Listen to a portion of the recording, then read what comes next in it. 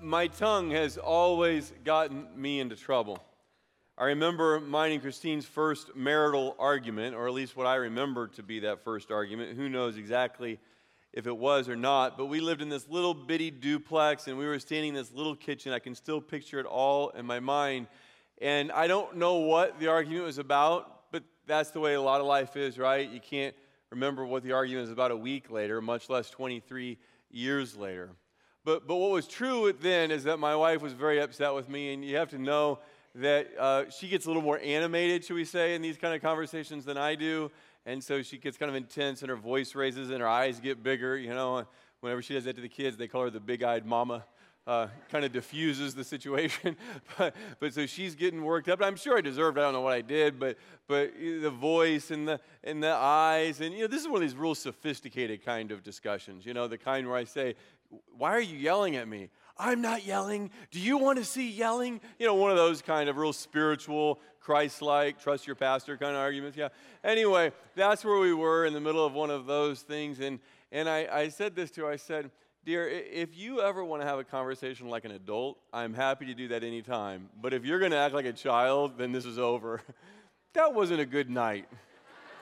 Just a little warning, write that down in your book. Don't do that, because that does not turn out well. I think then we had a fight within the fight. I don't know if you ever had that before, but you got to fight within the fight, because the first fight you got to solve is how you're fighting. Then you can move on to what you're fighting about, but it takes a while to get there.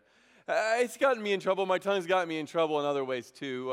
A couple years ago, Christine and I were at some friend's house, and there were about 15, 20 people there, something like that, and for some reason, they had this CD on that was driving me crazy. I thought it was horrible music, and I'm like, gosh, this music is brutal. I've got to get out of here. So I said that to everybody, this is horrible. And then I went out on the deck, and I started talking to a few people out there.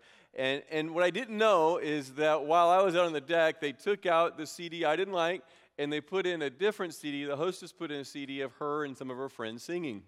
I didn't know that. So I walked back in, and I go, gosh, this music has gotten worse now. Who is this? Woo!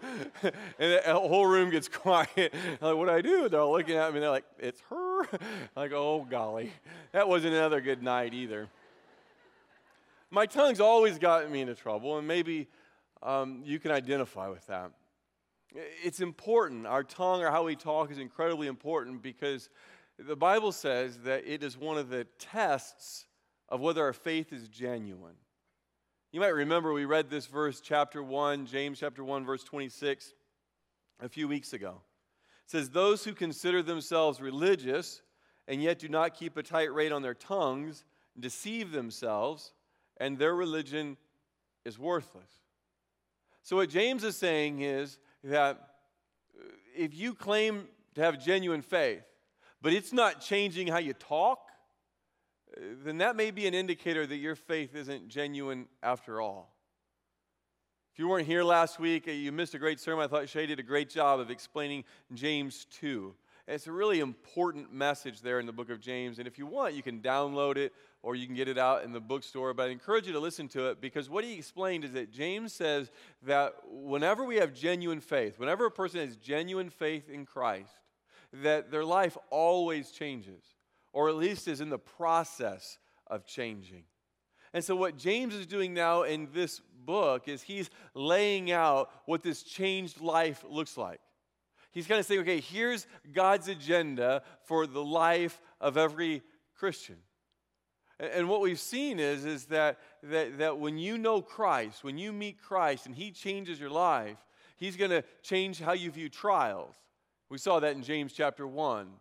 Instead of running from trials and trying to avoid them and wish they weren't there because we want a comfortable, hassle-free life, a Christian learns that those trials come from God. And so they embrace them because they know that it's through those trials that God teaches them and shapes them into the people he wants them to be. James has told us that when we meet Christ, it'll change how we view the rich and the poor. Or if we are rich or poor, it will change what we put our hope in. We've seen that when we meet Christ, it'll change how we think about orphans, or how we defend widows, or how we meet people's needs in our community. Well, now we're in James chapter 3, and if you have your Bible, why don't you go ahead and turn there. In James chapter 3, what he's going to teach us this morning is that when we meet Jesus, it changes how we talk. Turn to James chapter 3. But while you're turning there, let me kind of give you the big picture. We talk because God talks. In fact, if you go all the way back into Genesis 1 and ask, what's the first thing that God does in the Bible? He speaks. He says, let there be light. And because our words are important because God created them. And God's word is incredibly powerful. Psalm 33:6, by the word of the Lord, the heavens were made, their starry host by the breath of his mouth. But the Bible says that God doesn't just create with his word, he also sustains the universe by the power of his word. And the Bible says that God's word never returns void, which simply means that God's word always accomplishes his purpose. Now, every human being is created in the image of God. And that's why we talk. We talk because God talks. And words in our talk define some of the key moments of our life. I remember my first child's first word. You know, do you ever, if you have children, you remember the first word you heard them say? I asked Christine what our second, third, and fourth child said first word, and she said, I have no idea. I didn't write those down, but the first one is important, I guess. And so I remember we were talking about, was it mom or dad that he said? You know, because you couldn't quite tell exactly. It could have been just indigestion or something, but was it mom or dad? And I thought I had the advantage because I was pretty sure that the first letter was a D, and so I thought it was dad. It turned out to be dog. So it wasn't quite as big a deal as I'd hoped it would be. I remember when I was in preschool, and my preschool teacher washed my mouth out with soap.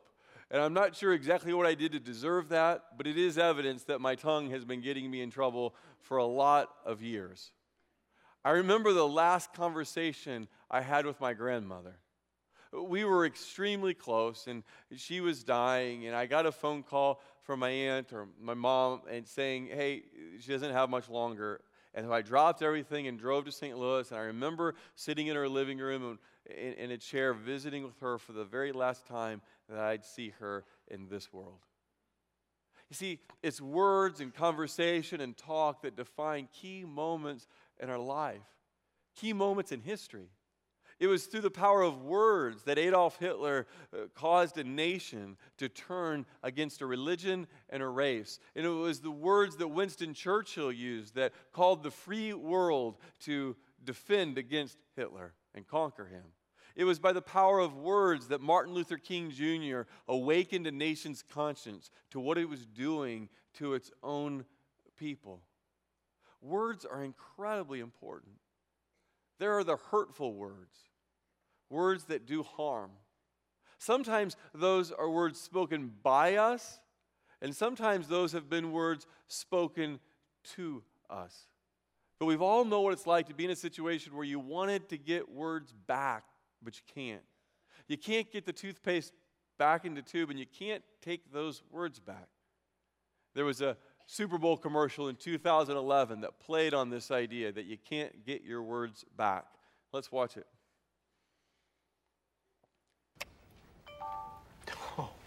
Oh, no. Rod, you sent this email, reply all. You hit reply all.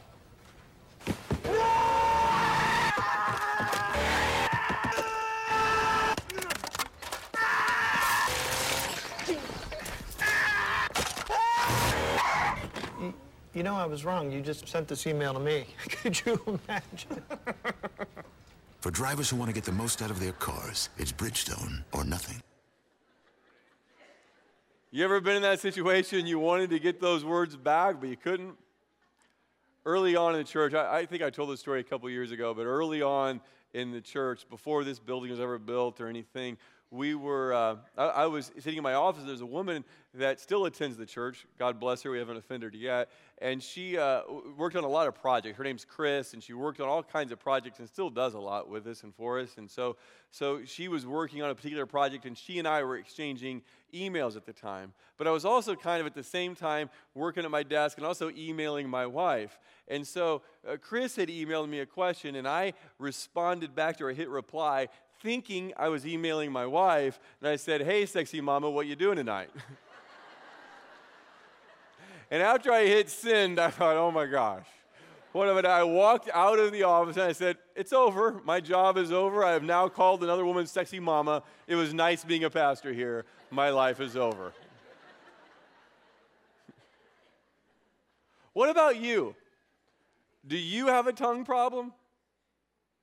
Could you go 24 hours without being critical, without complaining, without gossiping, without saying anything hurtful or unkind or condemning or judgmental or harsh or angry or selfish? There's a guy named Rabbi Joseph Telushkin. He wrote a book called Words That Hurt, Words That Heal. And he lectures on this topic all around the country. And that's a question he asks his audience during the lectures. Could you go 24 hours without saying anything inappropriate or unkind? Most people know themselves well enough to say no. And then he says that's evidence that you have a serious problem. He goes on to say that if you can't go 24 hours without drinking alcohol, we'd say you're addicted to alcohol. If you can't go 24 hours without a cigarette, we'd say you're addicted to nicotine. Well, if you can't go 24 hours without saying something unkind or inappropriate, then you have a serious problem, he says. You've lost control of your tongue. See, there's probably no greater evidence in our life, consistent, ever-present evidence of our life, of our need for God's grace, of the grace that forgives and the grace that transforms. No greater evidence that we need God's grace than our tongue, than the way we talk to people.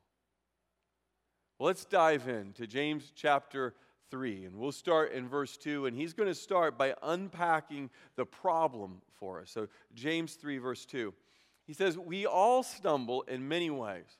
Anyone who is never at fault in what they say is perfect, able to keep their whole body in check." So James essentially says, look, if you can control your tongue, then you can control your whole life. You're perfect, you're mature, you're complete. If you can go without saying anything bitter or condemning, if you can go your whole life, not 24 hours, but your whole life without that, then you've got life under control. Of course, the obvious answer is that none of us can do that.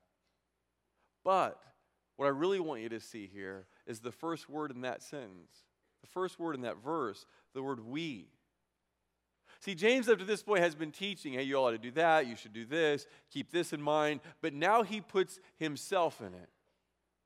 And he says, I've got the same problem you have. When it comes to the tongue, none of us exempt, none of us are immune. Here's Jesus' half-brother, the one who had seen the resurrected Lord, an apostle, a pillar of the early church. And he says, I can't talk about the tongue without saying that I'm right there with you. I'm right there next to you. I have a tongue problem.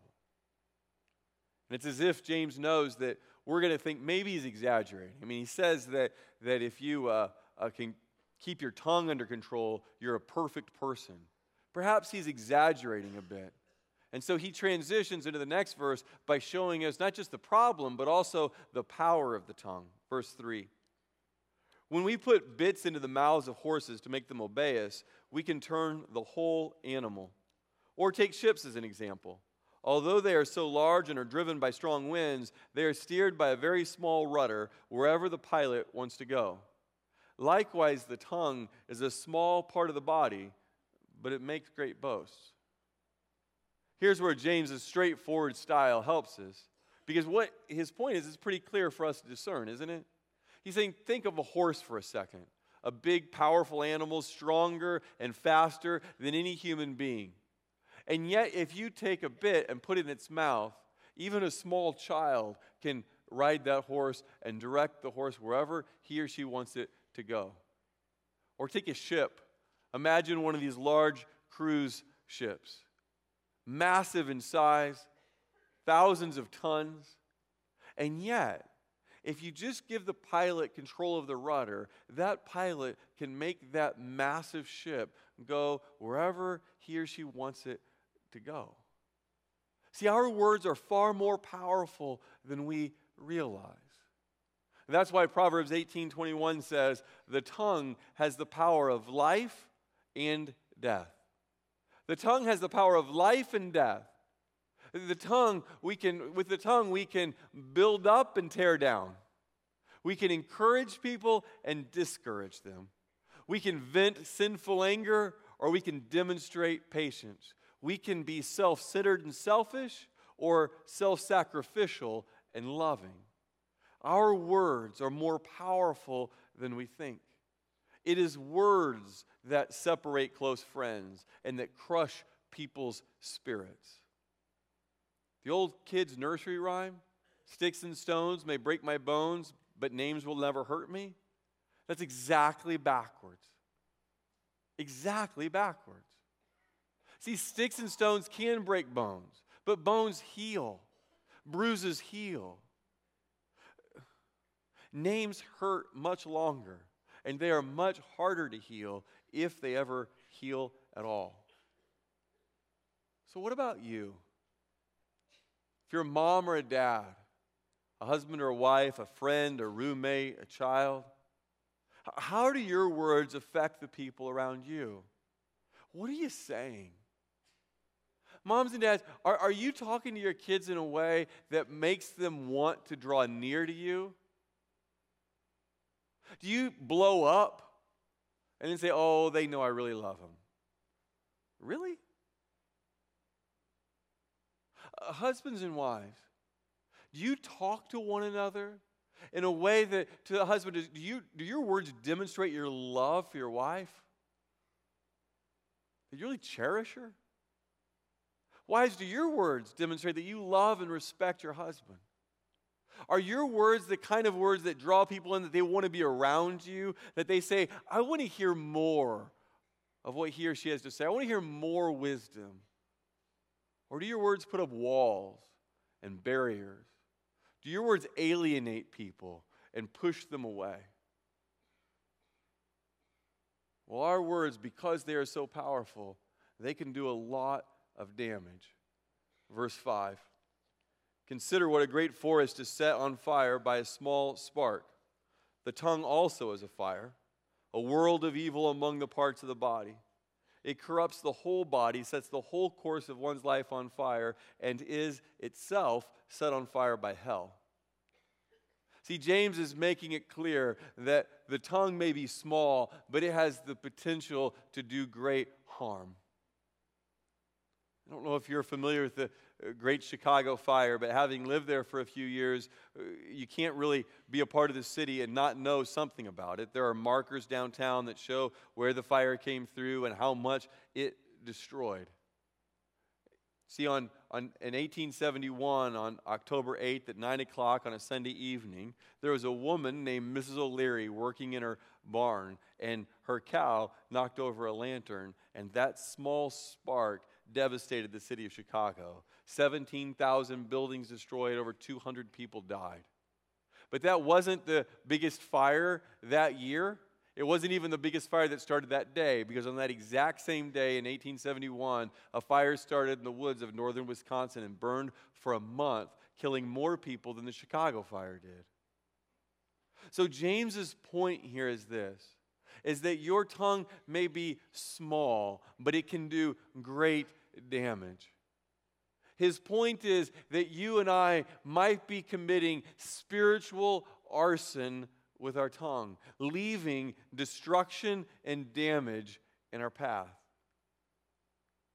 Now, James isn't specific about the sins of the tongue that he's thinking of, but I think if this is going to be helpful for you and me, we're going to have to get specific about which sins of the tongue that we personally deal with. And the Bible talks about a variety of sins that every one of us struggles with. So let's dig a little deeper and get more specific. We won't be able to talk about every sin of the tongue. There's just too many. And we won't be able to say as much about every single one, but at least we can give ourselves an idea of what kind of sins the Bible's thinking of here. Let's start with gossip. And we start there because of the damage it does and the prevalence in our day. Gossip is saying something negative about someone behind their back. And gossip can really destroy people's lives. It starts off with, hey, did you hear? Hey, so-and-so told me. Keep this to yourself, but I'm not sure it's true, but I heard. I wouldn't tell you, but I know it won't go any further than you. I can trust you, so I can tell you. Or the more spiritual guys, I'm going to share this because I know you'll pray for him. See, gossip is attractive to us. I know we don't want to admit it. I know that we wish it weren't so, but there's something about gossip that we find appealing or we wouldn't do it. And that's the point of Proverbs 18:8. The words of a gossip are like choice morsels. They go down to the inmost parts. There's something fun about it. What is it that attracts us to gossip about other people? Well, I think part of it is that we enjoy making other people's trials and difficulties into entertainment. We don't have anything else to do, so we sit around and we talk about other people's lives. I think part of it is because when we gossip about other people's trials and difficulties and hardships, what it does is it makes us feel better about ourselves. Well, at least we're not like that family. And whether that's ever said or not, we get a little boost to our image, our parenting, our job, our career, our wise choices, our spiritual life, because at least we're better than these people. See, there's something about gossip that's attractive, but when we unmask it, what we see is that it destroys people. Now, we're good at justifying, we're good at rationalizing about what we do is not gossip. That's something different. But come on, people, you got to be honest. See, gossip is so destructive because the other person isn't there. The person being talked about isn't present. And so they can't explain why they got in that situation. They can't ever give us perspective. They can't say, that's not true. I don't know where you got that crazy idea, but it's not true. So here's another person that's made in the image of God that we are running down, and they're not even there to explain the situation. And then that gossip ruins their reputation. It ruins friendships. It ruins their maybe their leadership position. And all those things are almost impossible to get back because other people have an opinion about you and you're not even sure where they got it from. Flattery is a sin that most of us don't think much about, and yet the book of Proverbs says it too is a sin. If gossip is saying behind someone's back what you wouldn't say to their face, flattery is saying to their face what you wouldn't say behind their back.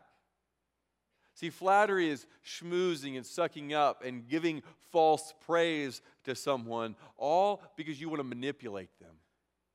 It's essentially lying to someone about who they want to be so that you can manipulate and pull the strings so that you can get what you want. Or how about this one? Grumbling and complaining. Philippians 2 tells us we should do everything without grumbling and complaining. How's that going for you? Book of Exodus, Moses is telling us about the Israelites wandering in the desert and how God provided quail, meat, and manna, which is bread for them to eat. But the Israelites grew tired of it and they began to grumble and complain. We read verse 8. Moses also said, "You will know that it was the Lord when he gives you meat to eat in the evening and all the bread you want in the morning, because he has heard your grumbling against him. Who are we? You are not grumbling against us, but against the Lord." See, we think our grumbling is against people or against circumstances. But God says, no, all of our grumbling and complaining is really against him. No, it's not, you say. I just don't like my boss. I'm grumbling about him or her.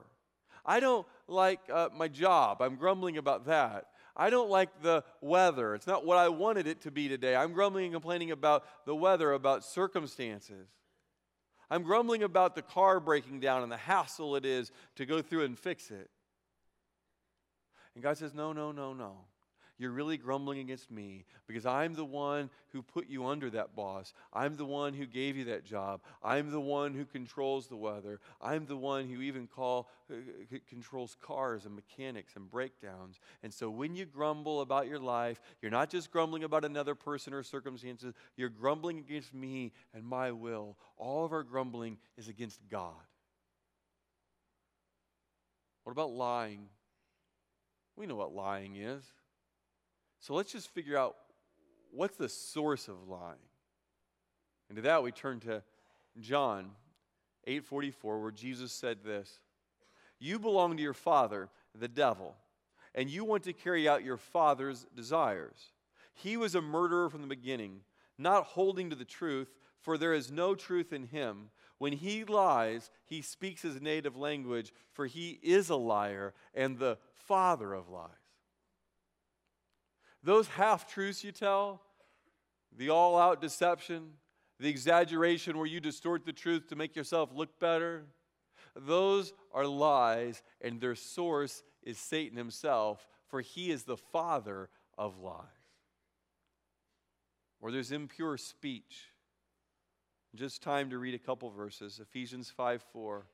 "Nor should there be any obscenity, foolish talk, or coarse joking, which are out of place, but rather thanksgiving." Colossians 3:8. "But now you must also rid yourself of all such things as these: anger, rage, malice, slander, and filthy language from your lips." Now here's the deal. You and I, the Bible says, are accountable before God for every careless word we speak. For every word we've ever spoken, we will give an account before God. That's what Jesus says in Matthew 12. "I tell you on the day of judgment." So in other words, there's a day that you and I will, every person who's ever lived, will stand before a holy, righteous, almighty God. "I tell you on the day of judgment, people will give account for every careless word they speak, every planned and unplanned word, every intentional and unintentional word, every thought through word, and every mistaken word. For by your words," Jesus says, "you will be justified, and by your words you will be condemned." So we've seen the problem, we've seen the power, we've seen the damage our tongue can do. Now let's go to the root. Verse 9. "With the tongue we praise our Lord and Father, and with it we curse human beings who have been made in God's likeness."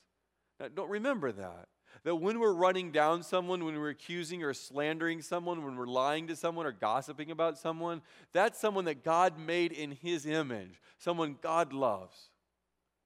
"Out of the same mouth come praise and cursing. My brothers and sisters, this should not be. Can both fresh water and salt water flow from the same spring? My brothers and sisters, can a fig tree bear olives or a grapevine bear figs? Neither can a salt spring produce fresh water."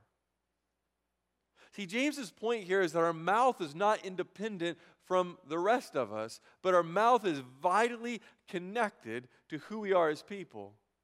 That's why he's saying a fig tree can't bear olives, and a grapevine can't bear figs, and a saltwater spring doesn't produce fresh water. What he's saying is that what comes out of our mouth is unfailingly connected to what is inside of us. What comes out of our mouth unfailingly reveals what's going on inside. Proverbs 12:23. "The prudent keep their knowledge to themselves, but a fool's heart blurts out folly." Where does the foolishness, where does the folly come from? When you blurt it out verbally, it comes from the heart. Jesus makes the same point. "The good man brings good things out of the good stored up in his heart, and the evil man brings evil things out of the evil stored up in his heart. For out of the overflow of his heart, his mouth speaks." So what do our tongues reveal? They reveal that our hearts are flawed. We've got a heart problem. See, I don't want to believe that the problem of my words is really within me. I want to believe it's something else. I want to believe it's circumstances. You know, if you were as tired as I am, you'd understand why I did that, why I said that. If you had the stress going on in your life, you'd know why I responded that way. If you knew how bad my allergies were, how sick I was, you would get it. It's okay. That's not really me. That's my allergies talking. No. It's your heart talking. Or we want to blame other people. if you knew how difficult my boss was, if you knew how difficult my spouse was, if you knew how difficult my roommate was, if you knew how difficult people at school were, people on the team were, if you knew the kids I had to put up with, you'd know why. No. It's a heart issue. The condition of your heart always is revealed by the words you speak. Tongue problems reveal heart problems. And so in response to our heart problems, what James does not do is offer us communication techniques. No, he doesn't do that. What James does is he offers us a Savior. Because James doesn't think our primary need is to have tips to argue better or get better communication skills. What James thinks our primary need is we need a Savior. James 3, verses 7 and 8. All kinds of animals, birds, reptiles, and sea creatures are being tamed and have been tamed by mankind, but no human being can tame the tongue. It is a restless evil full of deadly poison. Anybody who's been to SeaWorld or the circus knows you can tame an animal, but you can't, no human being can tame the tongue. Try it. See how far you'll go today. No gossip, no lying, no complaining, no impure speech. See how that goes. And you know where it's going to drive you? The same place it drives every single one of us. Drives us to the point of helplessness. Drives us to our sin where we say, I can't do this. It makes us confront the sin that really is in our life and that we are helpless to defeat it, helpless to change. Watch what Augustine says. He's the early church father, about 350. He says this. He does not say, so he's reflecting on the verses we just read out of James 3, 7, and 8. He does not say that no one can tame the tongue, but no one of me. In other words, no human being can tame the tongue. So that when it is tamed, we confess that it is brought about by the pity, the help, the grace of God. No human being can tame the tongue, but there is one who can tame your tongue and my tongue. His name is Jesus. The Bible says of Jesus, no deceit was found in his mouth. Never did he get sinfully angry. Never did he lie or deceive. Never did he gossip or offer inappropriate words of condemnation. His talk was perfect in every way. He always obeyed God's command found in Ephesians 4:29. Do not let any unwholesome talk come out of your mouths, but only what is helpful for building others up according to their need, that it may benefit those who listen. Jesus is the only one who always obeyed that command. He lived a perfect life for you and me. He went to the cross to die for our sins, to pay for our sins, even our sins of the tongue, our sins of talk. We cannot tame the tongue, but He can. We come to the end of ourselves, to our own helplessness, to our own sinfulness, and it should drive us to our knees where we cry out for mercy from God. And we ask Him, oh God, change our heart and tame our tongue. See, I don't need more advice. What I need is a Savior. The music team's going to come back up and continue to lead us. Will you bow your head and close your eyes and just pray with me for a moment before they come?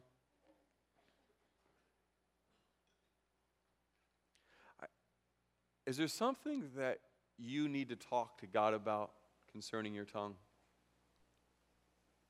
Is there something you need to say to Him?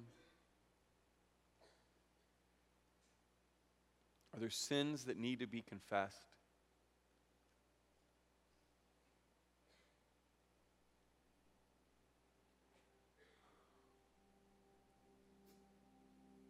Do you have a desire in your heart to change? Knowing you can't change yourself, cry out to God and ask Him to give you a new heart, to change your heart.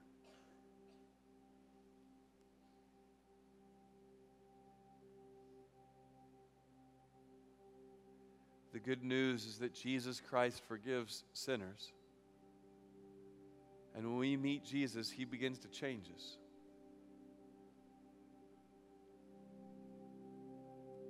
Ask God to help you remember that when you speak against someone, you're speaking against a person made in his image, someone that he loves.